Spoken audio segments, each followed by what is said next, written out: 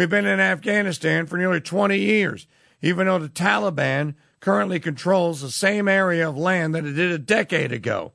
Our service members in Afghanistan are forced to defend warlords and Afghan security forces who practice child rape. These are wonderful people we're affiliated with. All told, we've spent $6.4 trillion in the Middle East and the war on terror. Americans now understand. America has a Hotel California foreign policy. People in D.C. get us in places, and while we can check out anytime we like, we can never leave. The real question is, why is America still in Iraq or the Middle East at all? Yes, America pulling out would cause uncertainty and increased violence, but its likely remaining in the Middle East is making things worse. Well, we're causing violence there now. At least if we got out, it would be their violence and not ours. Mike Church Show here on the Crusade Channel, the last live radio station standing, always on air and always online at 844-527-8723. 844-5-CRUSADE.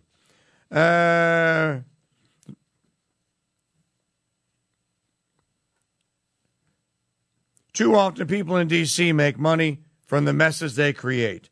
They get the contracts, the foreign policy prognosticating gigs, and the book and speaking tours. Normal America gets a higher national debt and even more strained national budget. And it's our sons, daughters, brothers, and cousins, and friends who go to fight D.C.'s stupid wars. As pundits and bureaucrats rotate from think tank... Now listen to this. This is just perfect. As pundits and bureaucrats rotate from think tank job to government job and back again, how does this not affect policy? After all these years of failure, the Conservative Party in America, containing pundits and politicians who will quickly claim they can't do much about normal Americans' ills, is perfectly happy to intervene in countries that most Americans can't find on a map. How many times have I said this? Can you show me Iran on a map, Mr. Neocon interventionist? Mr. MAGA hat waving, flag waving, useful idiot. Can you? The last time this worked was World War II and maybe Korea. We've had many wars and interventions since that time. Meanwhile, normal America has all sorts of unaddressed problems, low wages for working males, single mothers yearning for happiness, dilapidated towns, abortion, crime, drugs, and hurting children. By the by, it's like George Carlin says, can't educate our young people, can't get health care to our old people, but we can bomb the out of your country, all right? Huh? We can bomb the out of your country, all right? Iraq, Iran, Panama, Grenada, your country's got some brown people in it. Tell them to watch the out. It's all true. Besides realigning U.S. military priorities, one solution to this misalignment of priorities is strict reporting laws and enforcement for foreign money.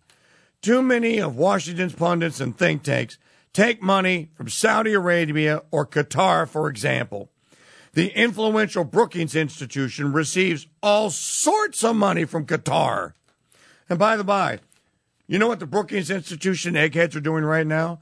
Preparing documents that will prepare the propaganda for why we ought to go to war with the Iranians if they dare counter-strike our strike against Qasem Soleimani. That's what the Brookings Institution is doing right now. They're also preparing maps and strategies and all manner of demographic details about the people of Iran to show who it is we ought to go in there and kill, what places we ought to bomb, what sortie missions ought to be flown, right? War is a great business, isn't it?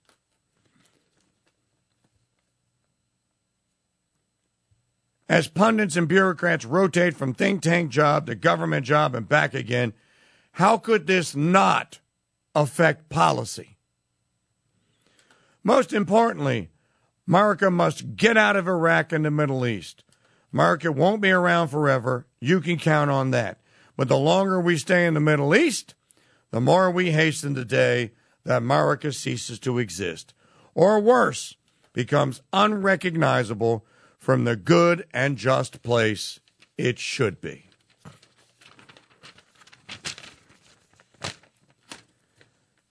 This says nothing about all the mayhem that's being visited upon Christian populations all around the world.